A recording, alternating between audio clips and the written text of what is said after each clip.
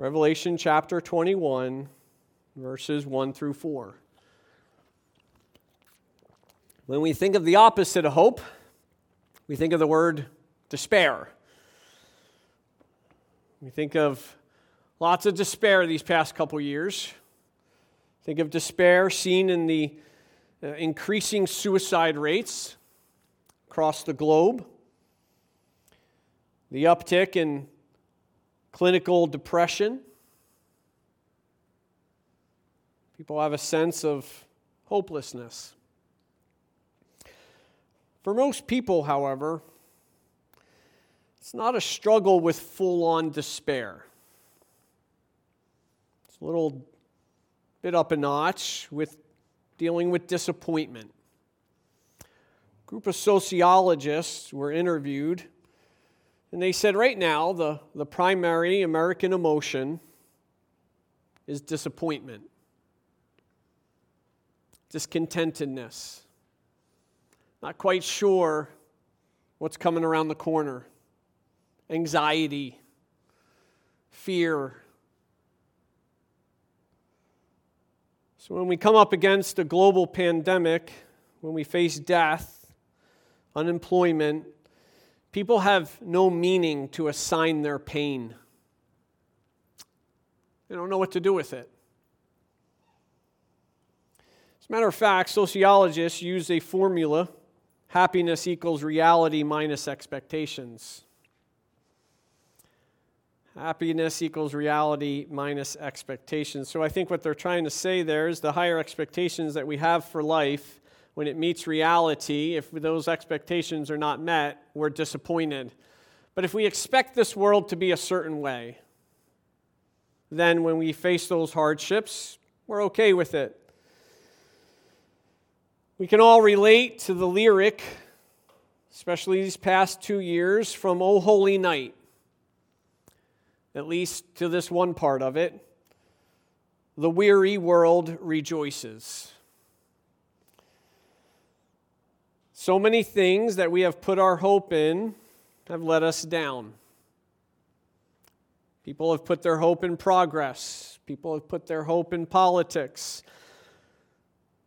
People put their hope in humans. We're disappointed. As a matter of fact, when the vaccine came out, people naturally put their hope in that. Boris Johnson says this. He said, "This could, I stress, really be the salvation for humanity." Now, I know that's a figure of speech, but as the author says, there's a bit of a Freudian slip there, isn't there? What man can do, vaccines, whatever it may be, gives us a little bit of hope. But folks, it is not the salvation of humanity. Let us go back to the song.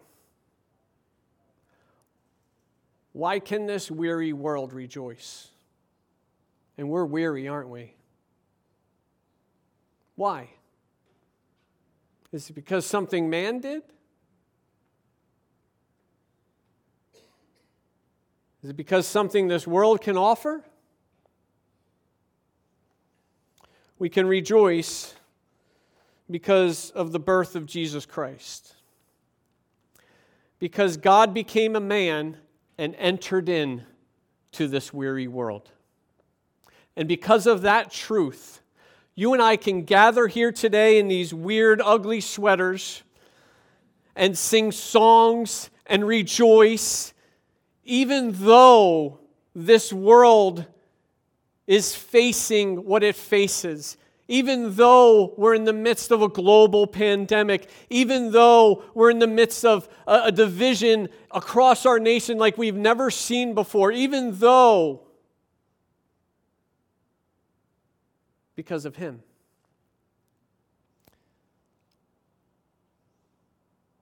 He's a hope that will not disappoint. He is a hope that is an absolute surety for all of those who place their hope in Him and Him alone. At no point before, at no point after is there any other hope for humanity. The salvation of humanity is not found in something man can do. The salvation of humanity is found in the person of Jesus Christ and what He has done for us on the cross. Hope. A real hope. I want to read the verses that we're going to be looking at today. So if you open up your Bibles to Revelation chapter 21, I'm going to read them in their entirety, and then we're going to break them down. Just listen to what John says here. Revelation chapter 21, starting in verse 1. Then I saw a new heaven and a new earth, for the first heaven and the first earth passed away, and there was no longer any sea.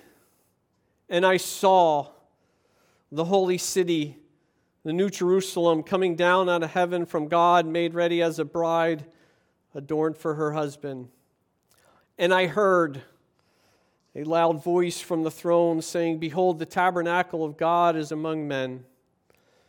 He will dwell among them. They shall be His people, and God Himself will be among them.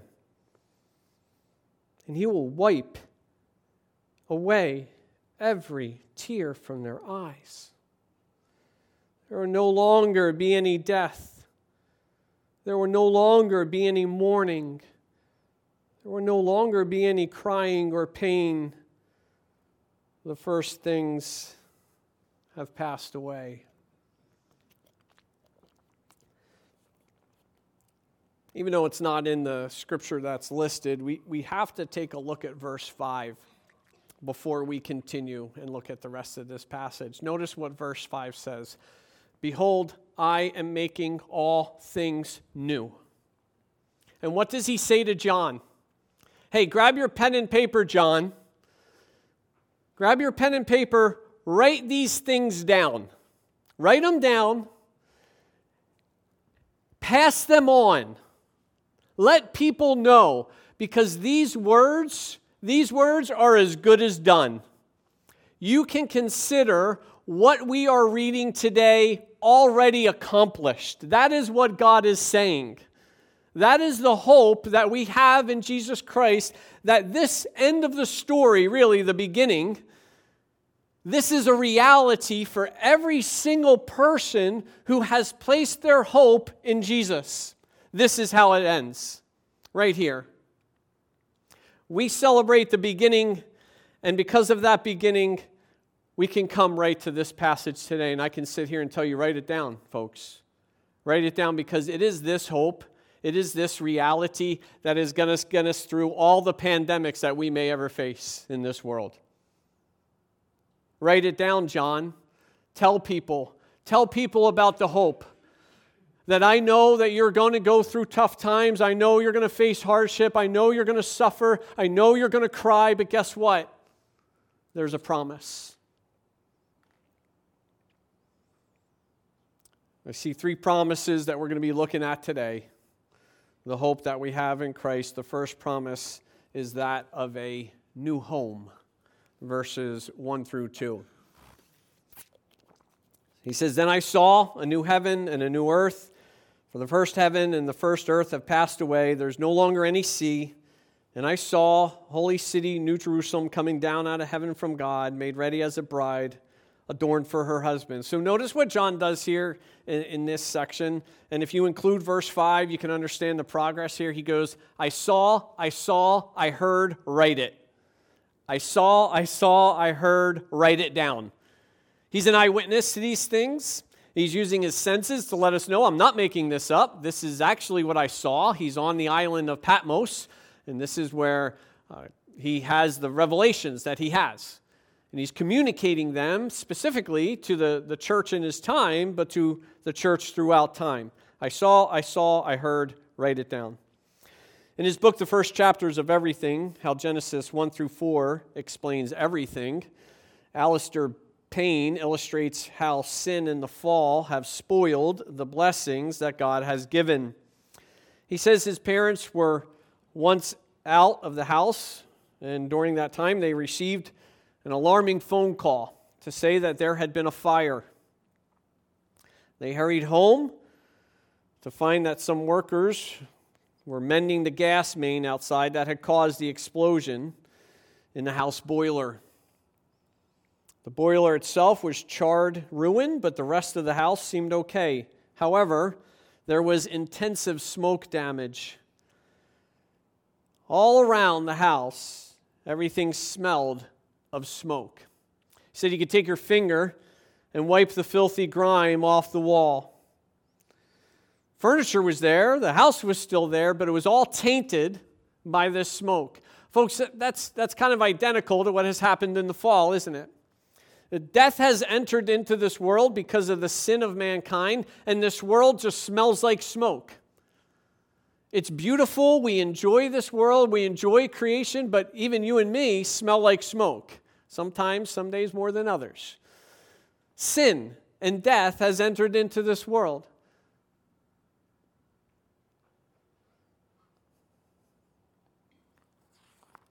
And it taints everything around us. We'll go on a vacation, maybe book a nice vacation. You look at the brochure, right? And you get the nice view of the beach and everything like that. And it doesn't show you the garbage heap that's next door. It doesn't show you who your neighbors are going to be. It doesn't talk about that meal that you're going to get and you're going to just kind of dish it off into the trash can. It doesn't say any of those things. It doesn't talk about the arguments that you're going to get into with whoever you go with. Why is that? We have all this beauty around us and we can enjoy all these wonderful times, but it's tainted. And we know something is wrong. Sin. It's sin and death. And we can see here because it's often the case that when we think of Jesus Christ and Him redeeming us, we think of we're going to be redeemed, and we think of our bodies naturally, right? But we tend to forget that Jesus Christ not only redeems mankind, that not only are you and I going to have an opportunity to enjoy heaven and earth in a new body without any pain, without any sin, without any suffering, but that earth is going to be redeemed as well. I often say I can tell what churches are talking about, what pastors are talking about when I go look for sermon illustrations. Because they put sermon illustrations that people are using, that pastors are using. So if you go to stress, right, there's like 8,000 sermon illustrations on stress. If you go to midlife crisis, there might be a couple thousand on midlife crisis. If you go and you look up sermon illustrations on the new heaven and new earth, there's like 2. Do you know why that is? We're not talking about it. And I think that's part of the reason why sometimes, myself included, I'm like, I'm not sure I really want to leave Earth. I kind of like it here. It's kind of nice. Now, I love it. I love my family. I love this church. I love this world. God wants us to long for this right here. That's why He tells John to write it down. This is the hope that we have. And we sometimes think of heaven that we're going to be sitting on a cloud like this guy wishing that we brought a magazine. It's going to be boring, but I want you to listen to what Mr. Kirby says to us about this. Sorry, I lost my place first. He says this. He said, redeemed saints are not destined to live eternally in an ethereal realm, floating around, holding a harp, with no purpose. Rather, we are guaranteed that God will transform His world into the glorious place, and I would say even more so, that it was intended to be when He first planted Adam in the garden. He redeems the world. He makes it new. That's the promise that we have in Christ. As far as the curse is found, not only does He redeem us, He redeems this world and He gives it to us as a gift for us to enjoy. But without any pollution, without any sin, without any winter. I don't like winter. I hate winter. I like the snow. It's pretty. But winter is what? Death. That's what it is. It's death. And I was thinking about this as I'm writing this sermon. I'm like, God does that for a reason. He does that for a reason, because you plant the flowers, right? You fix your home up. You do all these wonderful things. Does it stay that way? No. Isn't that frustrating? Yeah, I know. I can hear my wife right now saying, that's all, she's in an endless cycle of cleaning and laundry and stuff like, and and she would say, I just want it to stay that way. Well, it can't, because then we wouldn't be there. And it doesn't stay that way, and we know it's wrong. And when we come to winter, it's a reminder. And God's like, remember sin. Remember the fall. I got something better planned for you, because one day there ain't going to be snow. That's a good thing.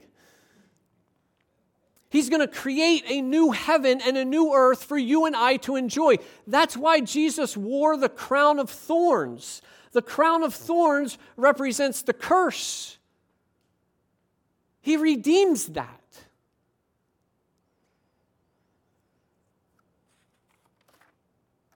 Right now, creation and you and me are groaning. That's what Paul says in Romans 8. For creation was subjected to frustration, not by its own choice, but by the will of the one who subjected it, in hope that creation itself will be liberated from its bondage to decay and brought into the freedom and the glory of the children of God. We know that the whole creation has been groaning. And you and I know the creation has been groaning. This past week testifies to it, doesn't it? Earthquakes and tornadoes and whatever it is. And you and I are groaning, some of us louder than others. Everyone let out a big groan right now. Just go, ugh. Isn't that how you feel some mornings? You wake up and you're like, ugh. This is terrible. I've been groaning more as I get older. Not to complain. I have chronic back issues. And if you're in pain a lot, that gets old, doesn't it? And you groan and you're like, wait, this isn't right. Something's wrong. It's right. And the world knows something's wrong because, and don't get me wrong, folks, Christians should be the best stewards of this earth, hands down, because God gave us this world as a gift, and we have a stewardship over it. But I'll tell you what, we can have all the plans in the world, we can do all of these different policies, whatever it is. Mankind isn't fixing this earth. This earth is reserved for fire. Jesus Christ is the answer to climate change. He gives us a new one. A new heaven and a new earth that all of us can enjoy with new animals. I was looking at these creatures the other day. And if we think this world is beautiful, which it is, and we think the creation in it is beautiful, which it is, can we imagine what this new heaven and new earth is going to be like? This is a fish you can see through its head. That's mind-blowing. So, come on. That's not the groan I'm looking for. But do you see how beautiful these creatures are? If God created this, and this is the fallen earth that we now enjoy, what do you think the new heavens and new earth are going to be like? Doesn't that make you long for that? Where is that hope found? In the birth of Christ. And if you don't like the country living, there's a city option too. He brings down a whole new city. And I was just looking at and we can't get in, but if you get a chance, just go right across the street in your Bible there and read what the New Jerusalem is made out of. But here are some of the things that this city is made out of, okay? Jasper, gold, sapphire, onyx, chalcedony, emerald, sardonyx, sardius, topaz, pearl. Some of these things, I have no idea what they are. But I know they're beautiful. It's funny because I like to go to yard sales and I like to find gold. And I find gold, and then I go to Maine Gold and Silver, and I trade that in for money. And I look for gold and silver. People kill themselves over gold, right? People go, and the gold rush proves it.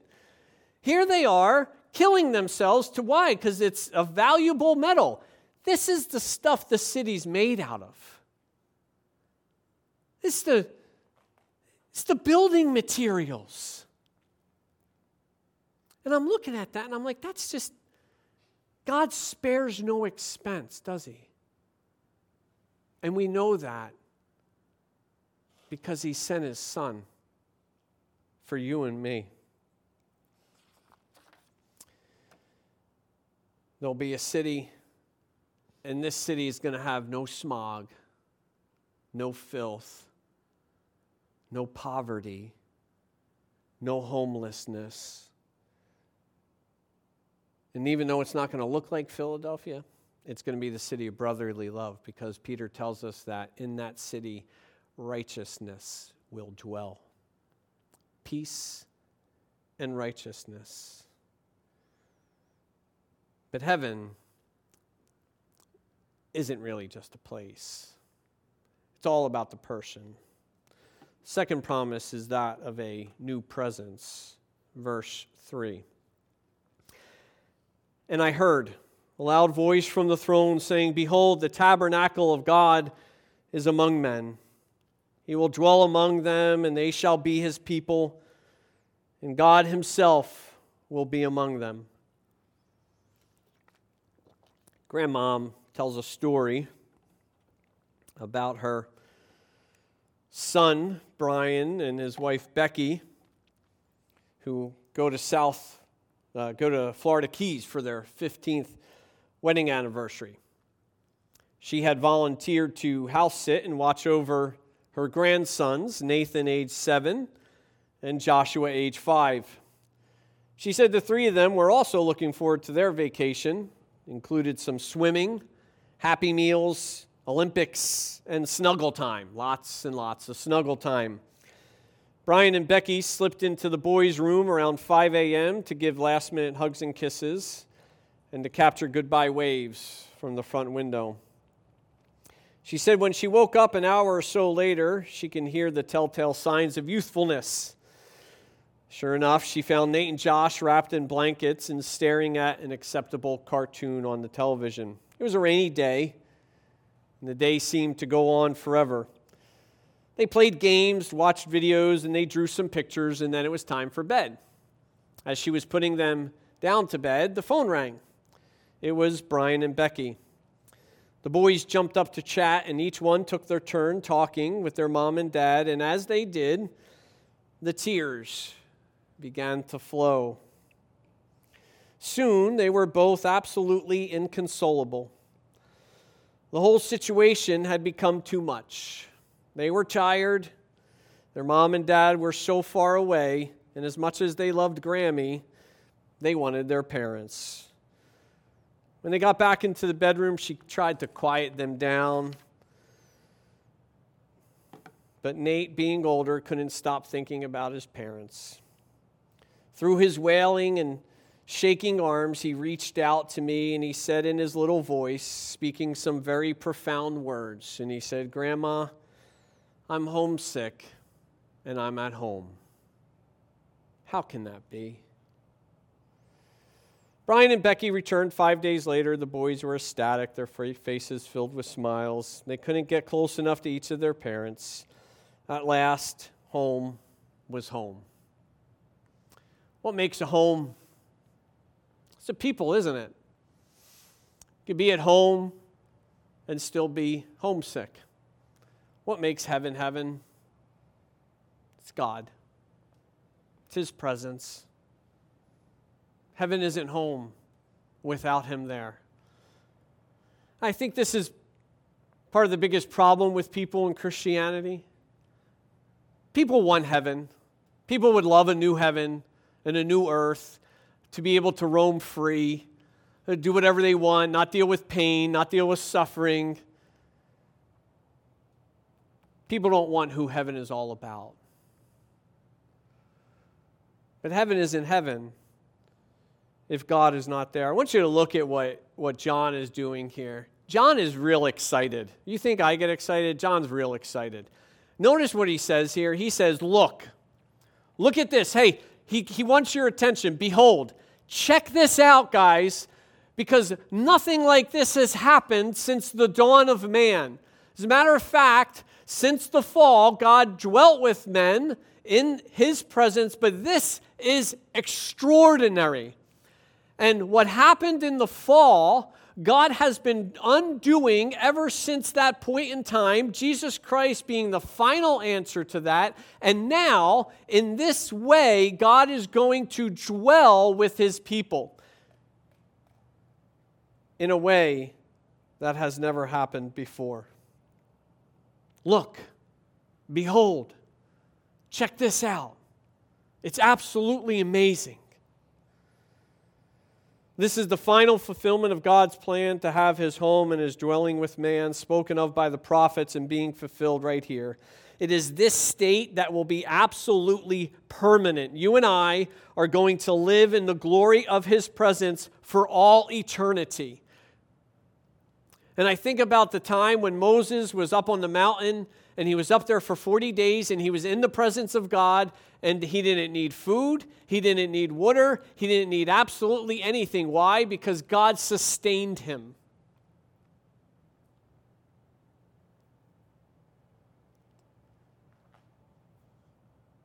Later on, John is going to say that there is no need for the sun. There is no need for the moon, because God will be its light. And Jesus Christ will be the lamp. Hey, you go outside on a sunny day, there's no clouds. Can you escape the sun? No. It's everywhere. Can you feel its effects? Absolutely. You just multiply that by infinite amount of number, and that's what it's going to be like, except it's going to be God's presence touching each and every one of us, filling us with glory and blessing, permanent. And without a doubt here, there's an idea of complete security and safety. Same thing with home. Don't you feel safer when certain people are there? Feel safer when certain people are in the room? That's the way it's going to be here. You know, we may have this moment, these moments now, where we feel safe. However, always in the back of our minds, there's always the what if. What if this happens? What if this happens? And we feel vulnerable. Not anymore. I was thinking about this today, this past week, as I write this sermon, and you feel like those kids right now, communicating with God. You ever pray? I pray this quite often, that God, you would just kind of let me know you're here. Just give me a heads up that, everything's going to be okay. And, I pray with regards to him working in the church and working in me and me being able to see fruit. But it goes beyond just seeing the fruit. It allows me to know that he's with me. And that's what's most important. And that's what we've been longing for here on earth. At least that's what we should be longing for. That heaven isn't a place. It's about who's there. The one that we haven't seen but yet love is the one that you and I are going to see face to face. Face to face. One of the hardest things about this pandemic has been face masks, because it covers people, doesn't it? And sometimes you can't hear a word they're saying. You have no idea, especially the grocers at the supermarkets. But it also, I found myself, as I'm wearing the mask, I had to start smiling with my eyes. Did you try to do that to make sure people knew that you weren't mad at them or anything like that? You're like, no, I'm happy under here. We're all going to have like weird twitches later on after this. But part of the face, I also saw people in our church that I didn't recognize. And you have to look and you're like, Bob? Yeah. And they pull down the face mask. So we know people. We get to see people. We understand people when we see their face. That's what's going to happen here. God's going to take off the mask. You're going to see him face to face. And when you see him face to face, you're going to see everything about him. never, ever, ever to leave his presence again. Notice he says they will be. John can't get over this fact. He says it like 3 times. He says they'll be with him. God will dwell among them. God himself will be there. They will be his people. He wants that point to be driven home. Hey, it's never going to change. You'll never be vulnerable again. New heaven, new earth, new presence. And because of that presence, a new order. Verse 4. And he will wipe away every tear from their eyes. There will no longer be any death, no longer any mourning or crying or pain. The first things have passed away. Since 2006, a group of people started celebrating an important event. How many people have heard of Good Riddance Day? You ever heard of Good Riddance? It sounds like fun, though. I've never heard of it until I read this illustration.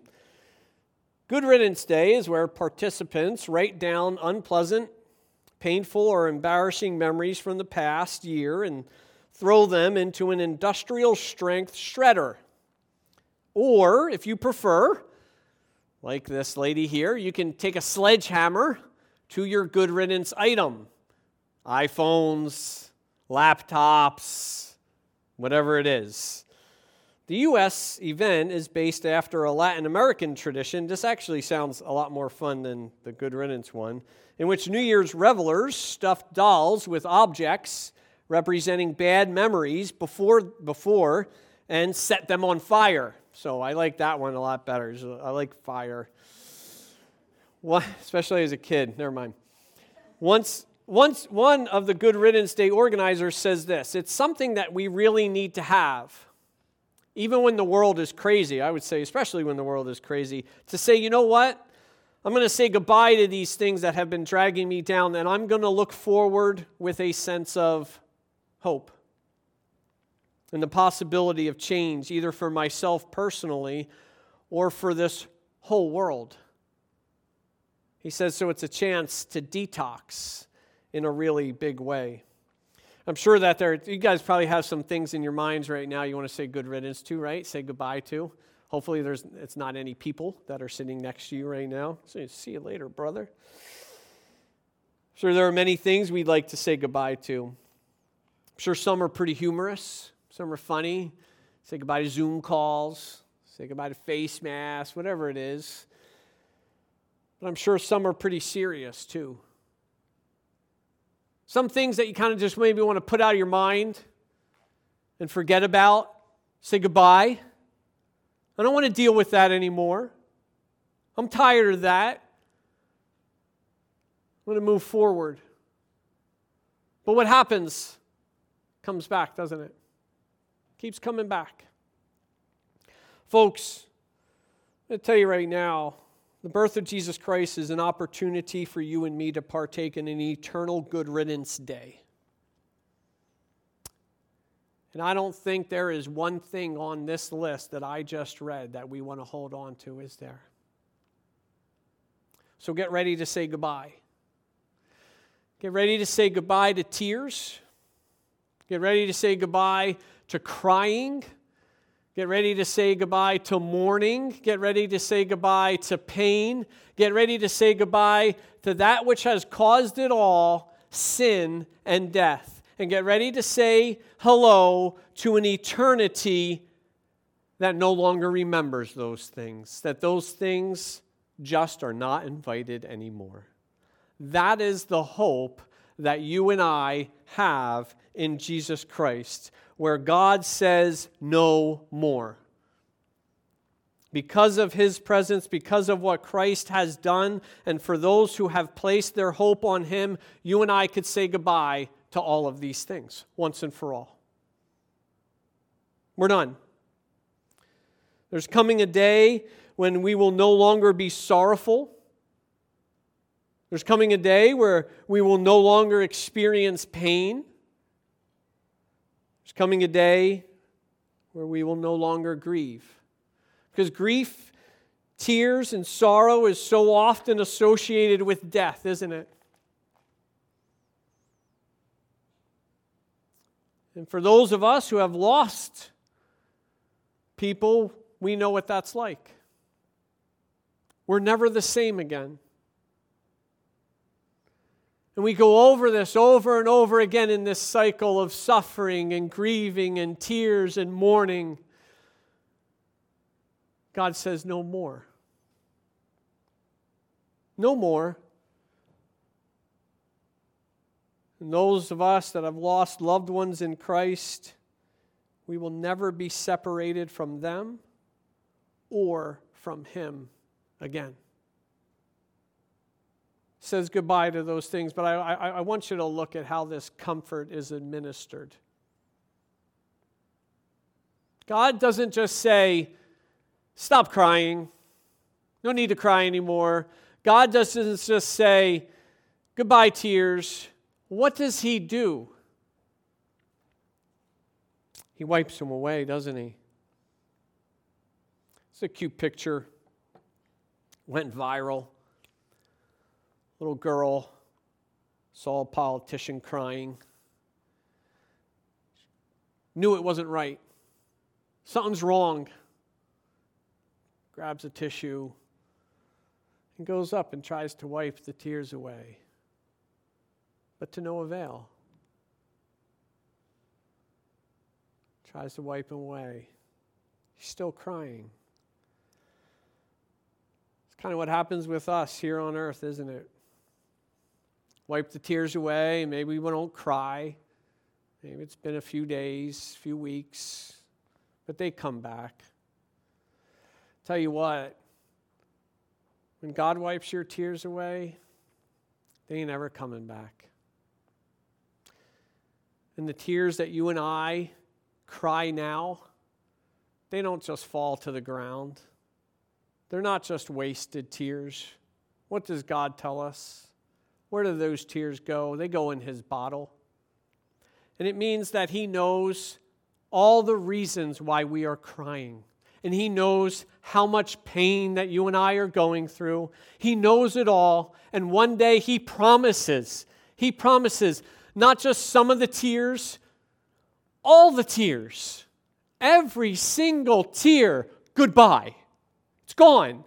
Never, ever to return again. Why? Because Jesus Christ has defeated death. How come He can do this? Why can He do this? Who was Jesus? Yes, we celebrate Him and we celebrate His birth, and He was a baby, but that baby became a man. What type of man did He become? He became a man of sorrows. He became a man that was acquainted with grief. He became a man of suffering, and He became a man who died on a cross for you and me. And it's because He did that you and I can live forever and say goodbye to all of these things. No more. It's gone. Because Jesus Christ stepped into our suffering and pain, you and I can have an eternity without it. That's the hope that we have in Him. And that's the hope that's going to get you through every single day until it becomes a reality. The birth of Jesus Christ gives us the hope of a new life. It's all new. It's a new home, a new heavens, a new earth. It's a new presence, God's presence with us for all eternity. And it's a new order where we say goodbye to all those things, never, ever to be thought of again. That is what Christmas is all about. That's the end of the story. Hope. We're all about new things for Christmas, aren't we? New presents, new gifts, new socks, new ties. Folks, It doesn't get any newer than this. Christmas is literally a new hope, a gift for you and for me. And this is a reality for all of us who put our hope in Him. Father, thank you, thank you, thank you. Lord, we look forward to this day. We look forward to the day when we see you face to face. Give us the strength. Remind us of these truths as we make our way towards that day. Lord, and help us to go forth from this building, out these doors, telling everybody of the hope that is found in your Son, in whose name we pray. Amen.